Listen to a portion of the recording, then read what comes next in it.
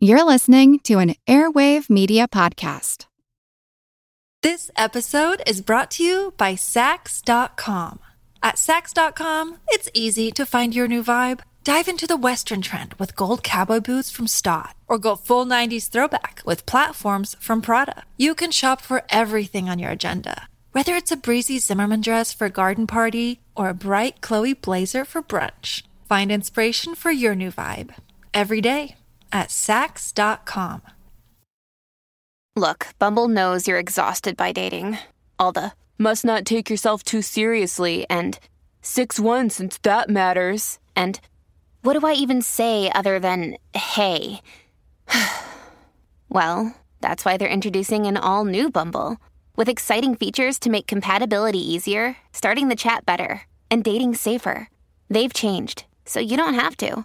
Download the new Bumble now. Feel like who art Ed? Try to spice it. Who art it? Mr. Wood art Ed me. Good. Either way, it's ambiguous. It works on so many levels. I know. That's off to a great start. Welcome to Who Arted, where we explore visual arts in an audio medium. I'm your host, Kyle Wood, and joining me today, Sean Roshman, creative director and founder of Nico 8, a ZFX flying director, because apparently that's a thing. It sounds like a cartoonish credential. But I also love that you have done some serious work with, like, you know, you've worked in music videos off Broadway, Lady Gaga. You've done stuff with Cirque du Soleil. Yep. Hung out with those French Canadian clowns. But most importantly, told my wife to stay away from me. You know what? I didn't know we were going to get into this. I didn't know that this was a gotcha interview. I'd like to get back to my reps and work this out. But yeah, I mean, seriously, impressive talent coming from you, and point of personal privilege. A very good friend of mine. You stood up at my wedding. I did. We went to high school together. We have. You were one of so few people who knew me in high school and still talked to me anyways. That's probably for the best. But it's wonderful to see you now that we're both out of our blunder years. We made it. So today, you are yet again, like so many guests, teaching me about an artist that I will admit I was ignorant about, because dance, while I appreciate it, I don't get it. Yeah. Yeah. And, that is something I hear so often. And I think part of my mission in my company is to get to those people who feel like they don't get it and help them access the sort of beauty and wonder of dance, and the kind of primal experience of watching it. Yeah. And, it's funny because, like, I talk about visual arts in, like, the same terms, and I see it when I see a sculpture. I see it when I see a painting. Yeah. And when I see dance, I'm like, there's something going on that it's just not, I'm not seeing it. Yeah. But, yeah. Yeah. And I think that is, it's not necessarily your fault that you feel that way. And I think I think you've been failed to a degree by how dance is marketed, how dance is presented, and I hope that what people take away from this is it is accessible, and it is something that you don't have to be some sort of dance decoder, that you have to kind of go into a piece and look for the hidden meaning, that what's there on the surface, if you just look. It's fundamental to us as humans. We express ourselves through physicality. We've been doing this for years. It's the primal art form. So sorry. No, I like that. What I'm hearing from you is this is everybody's fault but mine. Exactly. I didn't fail. It's the dancers who fail. Listen, and they're dancers, so they'll take that kind of critique and feel real bad about themselves. But no, I think that people sometimes think that if they don't, quote unquote, get it, like they haven't unlocked the mystery, or they haven't solve the problem or solve the, this means that, and this means that, and this means that. So this must, dance, particularly concert dance, the kind of dance that we're going to talk about, does more align with I would say a contemporary abstract painting than necessarily a musical or a TV show. Dance is not a narrative. It doesn't express narrative really well. That's why charades is hard. We can't use words. We can't get into very detailed syntax. What dance is, either like for me at least, either like a abstract painting or like a dream where there's logic to it, but you can't quite get the logic. And that's what I love about it. I like that. That's a really good way of describing it, that analogy to an abstract painting where we don't get a narrative or a story out of it necessarily, but we have little things that we can connect to. And also you said like that instinctual, that sort of like primal connection, because movement was how we told stories and how we communicated before we had words and before we had writing. And listen, no one expresses the primal human experience better than the artist that we're going to talk about, Martha Graham. She tapped into the psychology of movement before there was anyone doing that. Yeah, and thank you for keeping me on message here, because we are here to talk about Martha Graham. And when you talk about psychology, I find this interesting. So she was born in 1894. Her dad was basically a psychiatrist, but at that time they called them alienists, which is like such UFO hunters.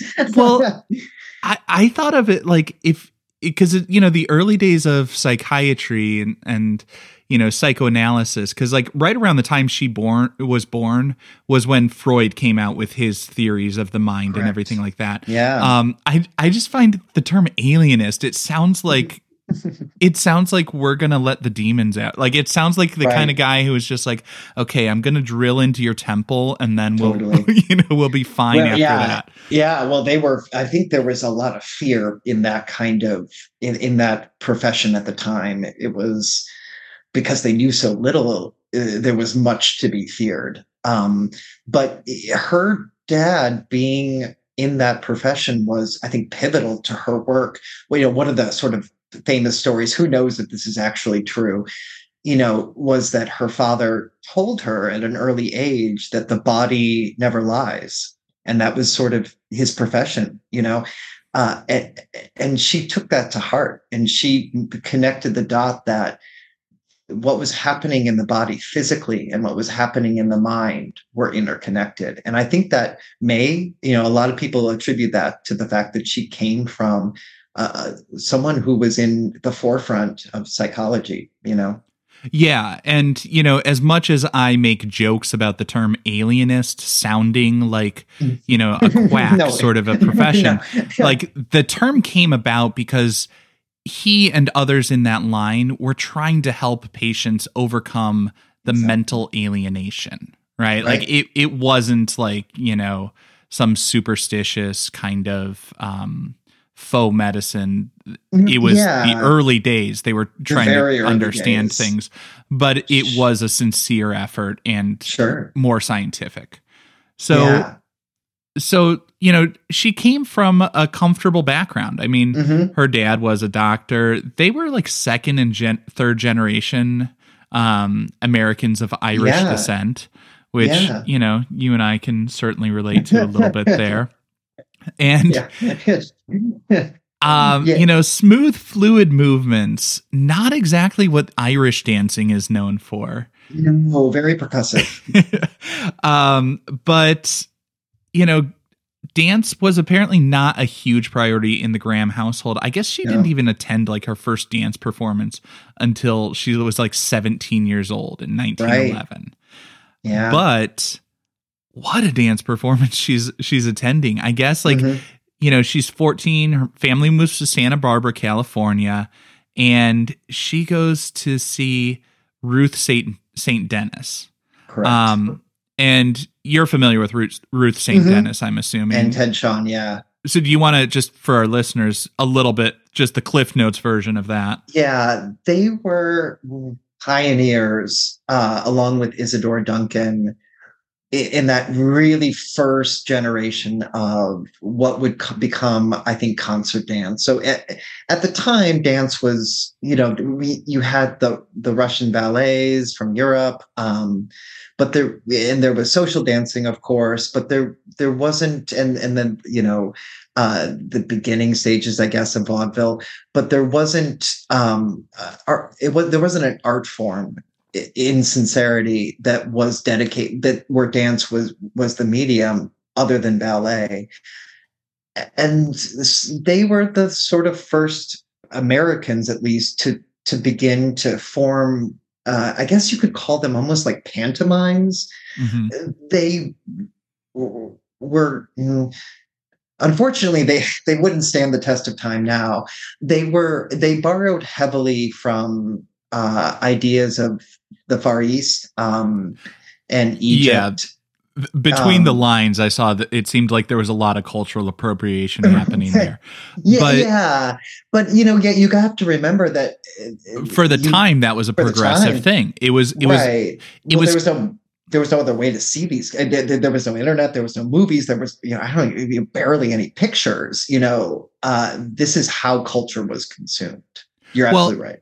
And I think of it in the way that I have a love-hate with Picasso, because on the one hand, he was ripping off the art of so many African artists. Mm-hmm. And on the other hand, he was one of the few people who looked at that work and said, you know what, there's something to this. So it was like, it was, what is it? Imitation is the sincerest form of flattery, right, to a certain extent. But I think the main idea there is, as I understand it from what you were saying, it sounds like kind of ballet was the art form, and other forms of dance prior to this time period were seen more as like recreational. Yeah. And what they were doing was taking other forms of dance and expression and elevating it so it could be seen in that high-minded way. Exactly. Yeah, that's a great way of putting it, Kyle. And they structured their performances much like a ballet, in that there were elaborate sets and costumes and a large degree of theatricality. Yeah. And so she saw that. She's apparently enamored with dance after seeing that recital. She went to the School of Dancing and Related Arts, founded by Ruth St. Denis and Ted Shawn. So she was there for a while, I guess, and she was, from what I understand, kind of a standout talent in that dance company. Yeah. In 1922, she actually danced in a silent film where they tried to synchronize live sound with the film. So I couldn't believe you found that. I had no idea. I learned something new when I read that. Yeah. So apparently, basically they had the dancer and the conductor on the film, so that the live orchestra in the pit could follow the conductor and everything would sort of match up. Wow. Which is kind of that's pretty innovative when you think of 1922. That's really early days of filmmaking. Yeah, absolutely. Yeah. And I'm just thinking that's sort of like the first sort of, I don't know, Foley artist of its time, I guess. But yeah, I wonder if that film exists. Yeah, I wonder, because I mean, on the one hand, you always think like film is going to be a record that sticks around, but on the other hand, in the early days, they were not taking great care of stuff. But she was an innovator, and that was not her only innovation. So she leaves Denishon in 1923, it looks like, and you're gonna have to help me with this, because this is where, I can't always hold my breath to get down to where they like to swim as I'm reading about, art theory and criticism. Sure. But it sounds like her goal was to get to the inner self, like that. Yeah. I think of it in that modernist sense, the way that Jackson Pollock was trying to get down to those fundamental feelings through the basic elements of line and movement. And she's trying to get at something of the human experience rather than simply entertaining. My understanding of Denishon was basically they were looking at different cultures and trying to celebrate these things and bring in those movements. Whereas what she was trying to do is saying, like, what's beneath those outfits and those movements? Like, what's that sort of common humanity, that shared experience that underlies all of that? Is that right? Sure, absolutely, it's right. I think Martha was someone who was so radically ahead of her time, it's almost unconceivable. And that before that, in the United States and in Europe, again, the dominant form, there's always been folk dancing. Folk dancing has existed since the beginning of time, you know, and but in terms of watching dance as a performance, as an activity, and watching dance to learn something, to feel something, to, you know, tell a story, to express an emotion, you know, ballet in its technique, it is relatively limited in what Martha eventually opened it up to, meaning that Martha, you know, what she's best known kind of is the physical contraction of the body.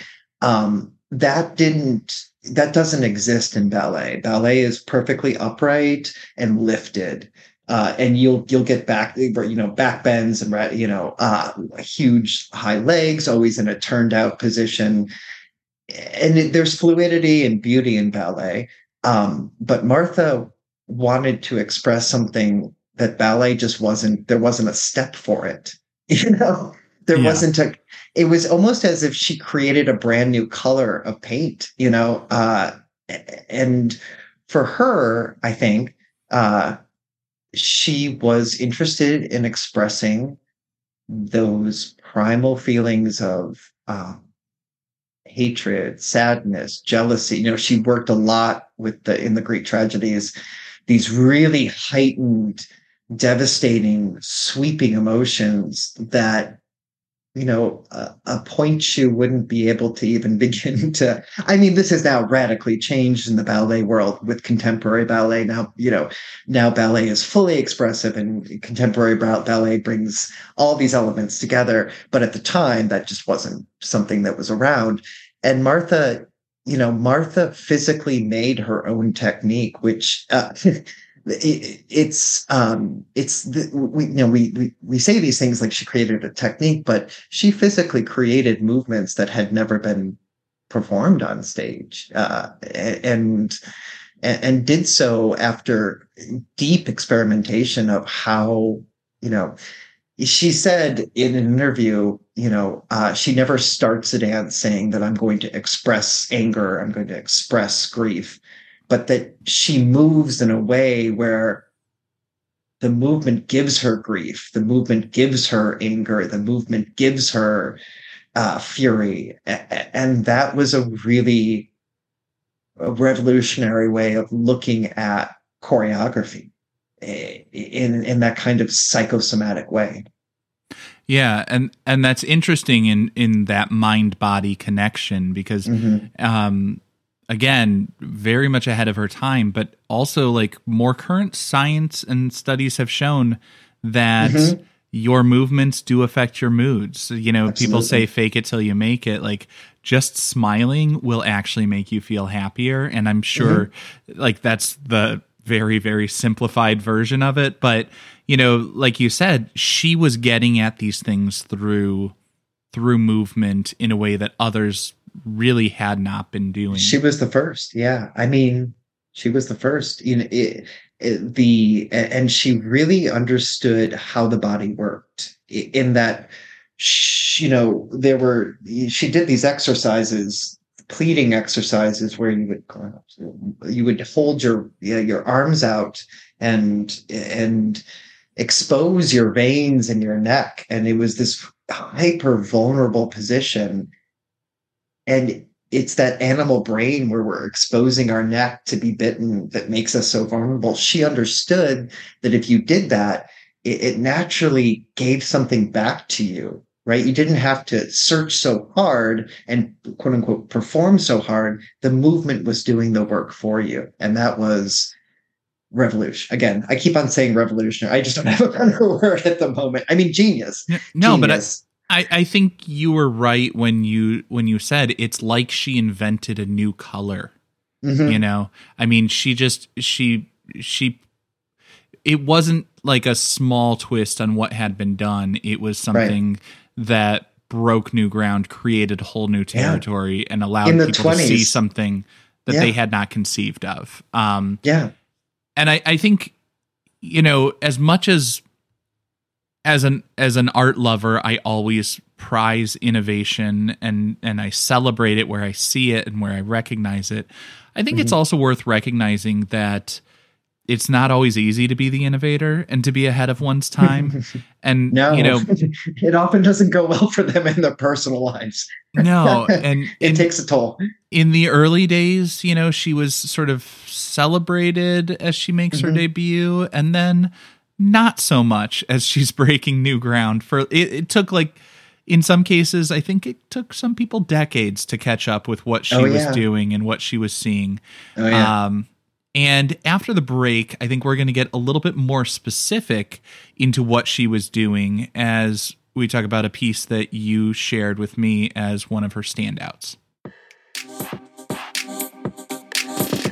This episode is brought to you by Sax.com.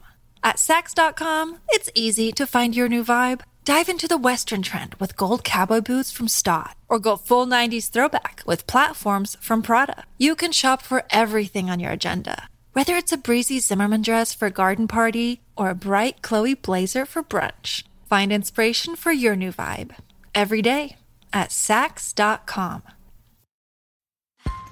Have you ever wondered who the Mary was from Bloody Mary? If the Loch Ness Monster was real, or if Ouija boards actually worked? On each episode of the family-friendly Unspookable, we look at the histories and mysteries behind your favorite scary stories, myths, and urban legends to get the real stories behind the scares. Want to solve your next mystery? Find and follow Unspookable now wherever you get your podcasts. So now here we are. We're looking at, I want to make sure I get this right, Steps in the Street. And this is a piece from the 30s, right? The 1930s. 36, yeah. And I got to say, like, I watched this a few times. And as somebody who I want to get dance, but like you say, she is innovating in these emotional, expressive things. And you, as one of my oldest and dearest friends, know that I am completely dead inside. I have not felt. No, you really haven't. Like, remember feelings? That was weird. Oh, God. I know that puppy died right in front of you. You didn't cry. It's awful. It's awful. That is an awful thing to say to a man who just rescued a pup. Oh, I know. I'm sorry. Little you want me close to replace to it with small child? That work better for you? Oh, we're going down a dark path here. So, but in all seriousness, with this, like, I'm looking at it. Yeah. And as I've watched this, I keep thinking about, like, color, light and shadow, and the movement. One of the things that strikes me, and maybe this is because I'm so much about the visuals and the elements of art and how they're arranged, like the costume work. Like, the costume seems to blend into the backdrop, because it's like your black outfits with a black backdrop, and that makes their skin this point of high contrast. And we see, like, their arms and their faces. And so it almost becomes like these floating pieces that are moving across the stage, which I found kind of interesting. Yeah.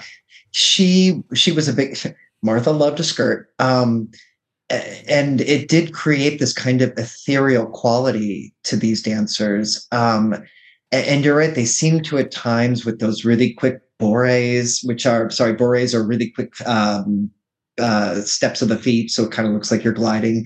You'll see ballet dancers as they kind of skim the surface of the floor. And what Martha did was to hunch them over, arch them back, so they looked almost grotesque. And then she had them do that very classic bore backwards and in a circle, so it looked so chaotic.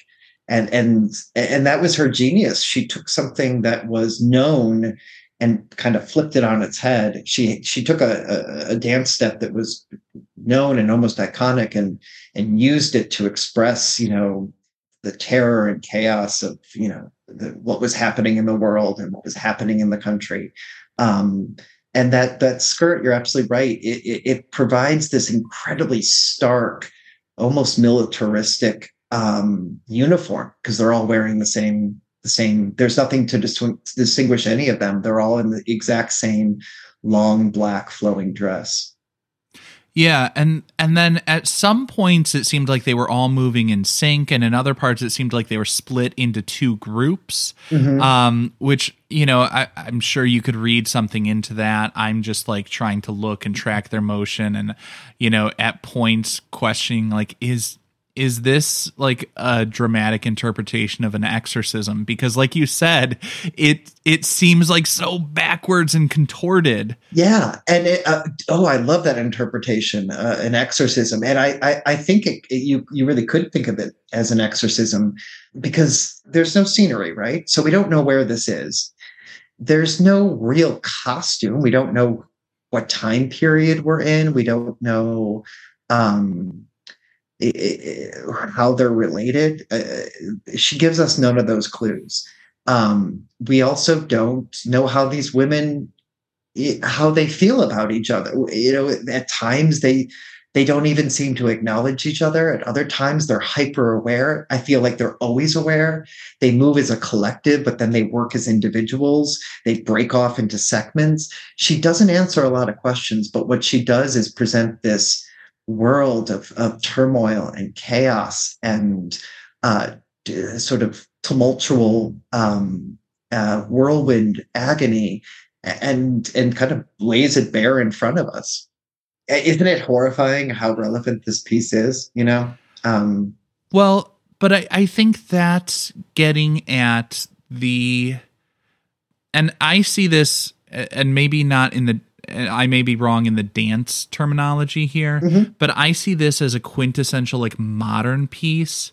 Absolutely, in the sense that I think of like modern art movements and modern philosophy in that like early 20th century sense of like, okay, we're drilling down to we're getting back to basics, right? Right. We're getting to what is timeless and eternal about the human condition.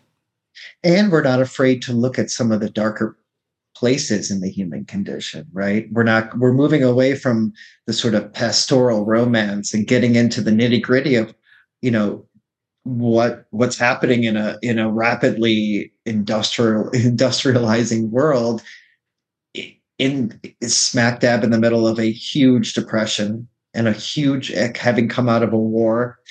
And at the time when Martha made this, she made this piece in response to the Spanish Civil War, and she definitely saw what was happening, the reign of fascism in the 30s in Europe at the time, and had a response to it. And she also saw what was happening in her own country. The country had just been devastated by this terrible depression, and there was poverty, and she saw that, and she put that on stage in a way that I don't think anyone had ever seen before. Yeah, and like you said, for historical context, this was around the time of the Spanish Civil War, which is also the inspiration behind Picasso's Guernica, one of his most famous and greatest pieces, which also showed contorted, unsettling figures. And I think one of the things that was striking me as you were describing this, that like I didn't put this together until you started talking about it, but those groups seem to move past each other. Yeah. And that really says something about society and the way that people interact or choose not to interact. And the way that it's so easy to think of like, well, America's in this economic depression, and sure, Europe's got their problems, but that's their problem. And, we're not going to deal with that until we have to deal with that, because eventually we all have to deal with it because we're all connected and related. Mm-hmm. We're all on that same stage. Right. I think that's kind of an interesting thing. It's one of those pieces that, as somebody who likes to pick things to pieces, I'm finding very fertile ground here. Like I'm finding more, and I appreciate that you're guiding me through this, because I was not making all these connections in the moment as I'm watching it. Well, let's talk about that, because that's sometimes the difficulty about dance. Dance is always in the moment. It doesn't translate super well to film when it's been choreographed specifically for a proscenium stage. And there's dance for film, especially during the pandemic. I think that there's a huge explosion in that field. But that aside, dance is meant to be viewed live, and sometimes seeing it on film can flatten it. And it doesn't allow us to feel that kind of primal connection between the music and the movement. Not always, and certainly watching dance is a fine substitute. But I think sometimes that dance suffers from the fact that it is so fleeting. It's what we love about it, but also, unfortunately, it is, I think, one of the downfalls of being a dance maker, is that it's very fleeting, Yeah. I could definitely see where the impact is different. Right. I mean, having been to live dances, of course, throughout my life, I say of course, but that's a point of privilege. I've been fortunate to go to a number of live shows over the years, and it is truly a different experience, because when I'm watching on a screen, I can set the volume. When I'm in the space, I can feel the sound. Right. I can feel the sound waves. I am seeing the entire stage. The lighting, every element is coming together to create an experience in that moment. So go see live dance is the point. Go see live dance is the point. Absolutely support artists doing their thing, unless you're me, because it's totally lost on me so much of the time. I need you to sit next to me in the theater. But with this piece, I think is going back to the actual structure of the dance. I think one of the most striking features of this dance is it begins in complete silence, right? Which is totally, it's awkward. It's awkward, but awkward. I feel tense, right? I feel like I feel uncomfortable. I'm like, did somebody not hit play? That poor girl is out there they just left her. Just left her. That's funny. Like, did someone tell her? Come on stage, come on. It's just that muscle Susie, memory. She can't not perform, but like... No, oh my God. No, that's really funny. But that kind of tension, I mean, that was intentional. She did that on purpose. She wanted you to feel that way. And then when it finally breaks, it is so striking. The music is not subtle. It's a very unsubtle piece. And then this sort of powerful army of women come marching out in these poses, these powerful, strange poses. And one of the features of this piece, I think, is just how powerful women are. And I think few pieces prior to this piece in the entirety of dance showed women being powerful, not dying swans, not, princesses. These women, like, it seems obscene, but they mean business. We don't quite know what that business is, but they are powerful, strong, captivating, striking features, almost terrifying at times. And that was, revolutionary, I think, for dance in the early 20th century. Yeah, I would agree, because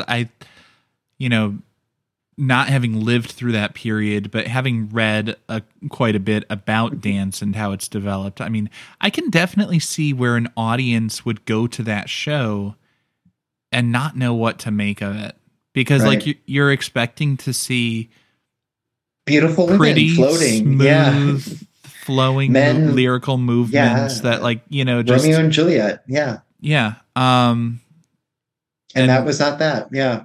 It was not that. Yeah, well, and I think another striking feature of this dance is how sort of extreme the movement is. At the time, there wasn't, we take for granted, in the dance world at least, that kind of extreme movement, by which I mean really sharp contractions, really quick back bends, and pounding footwork, those jumps in second that are so bouncy yet so somehow otherworldly. All these steps were brand new. The audience had never seen movement that looked like this. Okay, can I peel back the curtain a little bit and just Sure. get to like dancer's perspective? Mhm. Is that as painful as it looks? Yes, absolutely. The grand technique is exceedingly difficult. It's as difficult as it looks, and then multiply that by 10. It requires a extreme amount of core strength, because what Martha, her work requires is that you're in those extreme balletic poses, but completely off balance. The women do a sort of earlier version of a tilt, which is when one leg is on the ground and the other leg is fully extended, but the torso is actually tipped over towards the ground, so you're almost in a lateral T of sorts. So, Like and a you're doing this Jamiroquai music video. and you're doing this without a male partner to hold your hand and make sure you don't plop on your head. And that kind of extreme physicality was not easy. And I will say the best Graham dancers make it look exceedingly easy. You watch a Graham, just because the technique itself has developed so well. There are now 8-9 generations of Graham teachers who have refined the technique and understood the technique and gotten to the core of the technique. So the Graham dancers now doing this piece, it's extraordinary. They bring that kind of 21st century athleticism to the technique and kind of bring it alive. But yeah, it's hard. It's extreme. I think that seems like a good point to then probably wrap it up. I'm wrapping it up. I want just a 3-point rating scale. And where should this hang? The Louvre? Is this something to look at? The lab? Is this something to learn from? Or the Louvre? British for the bathroom. Yeah. There's a the Louvre joke in there somewhere. Oh, that's terrible. For me as a dancer, it belongs in the Louvre for me. It's just, I think it's one of those pieces that I can watch time after time and find something new. And it always invokes that initial viewing, the first time I saw it, which I think is a staple of a good piece. Yeah, I think you're probably right there. It does feel like there's something that is lasting about it, which I find ironic because dance, as we discussed, is so much an ephemeral art form, and that's how it's intended to be. But there's always more to this. There's always more that I'm discovering from watching it a couple of times, because the first time I watched it, I'm like, I don't get it. This looks Right. this just looks weird. And then, the second, third time I'm picking up a few more things. I'm starting to get some of the feel from it, but unsure if I'm understanding that feeling correctly. Right. But then as I talk to you about it, I'm getting more from it, and I'm seeing historical relevance and connections to it. So like I can see the argument for it being a museum piece. I think the only reason I end up not in the museum is because on the one hand, I can't resist trying to make a movement joke about the loo, but I think I ultimately end up with like the lab, because I feel like this is something I can learn from. This is something I can pick apart and dissect, but I don't like it. It makes me uncomfortable. And I know that's like the intention. No. And that's a perfectly good response and a perfectly acceptable response to dance, is to say that. I think sometimes we take this dogmatic view of dance that if you don't like it, you somehow didn't get it, therefore you aren't smart and cultured. Dance is meant to be viewed and criticized, and if something in the dance didn't connect to you, or it connected to you and you didn't like the response, it's not liking it or feeling uncomfortable or off-put by it is a perfectly acceptable and valid response to a dance. And I also think sometimes it's the intended response. Absolutely. Just like visual arts, like a painting is not always meant to be pretty. A dance is not always meant to be enjoyable. Sometimes they're trying to express something different. Absolutely. And ultimately with this one, I landed on, it's not a piece to enjoy. It's a piece to learn from. You know? Yeah. And I think that speaks to, the necessity of different types of arts coming together, because to me, it moves me to tears because of how I connect with the world. That's the beautiful thing about both your podcast and the art world, is that we find our mediums and we find the things that connect. And what's important is to keep, as artists, to keep ourselves open to other mediums, and because they can teach us a lot about our own practice. And I appreciate that you are taking the time to share your expertise and connect with me. It's a pleasure. And teach me about a medium that, honestly, like I said, I appreciate, I respect, because I know you are doing things I could never do. But it's one that I struggle to understand, and it's okay to struggle to understand, as you said. But I appreciate that you took the time to come on and enlighten me a little bit. It was my pleasure. So thank you very much. Thank you. This concludes this week's episode of Who Arted, part of the Airwave Media Podcast Network. If you found this tolerable, please leave a rating or review on your favorite podcast app. You can find images of the work being discussed this week and every week on social media at Who Arted Podcast on Twitter, Instagram, and TikTok, and of course on the website whoartedpodcast.com. Podcast done.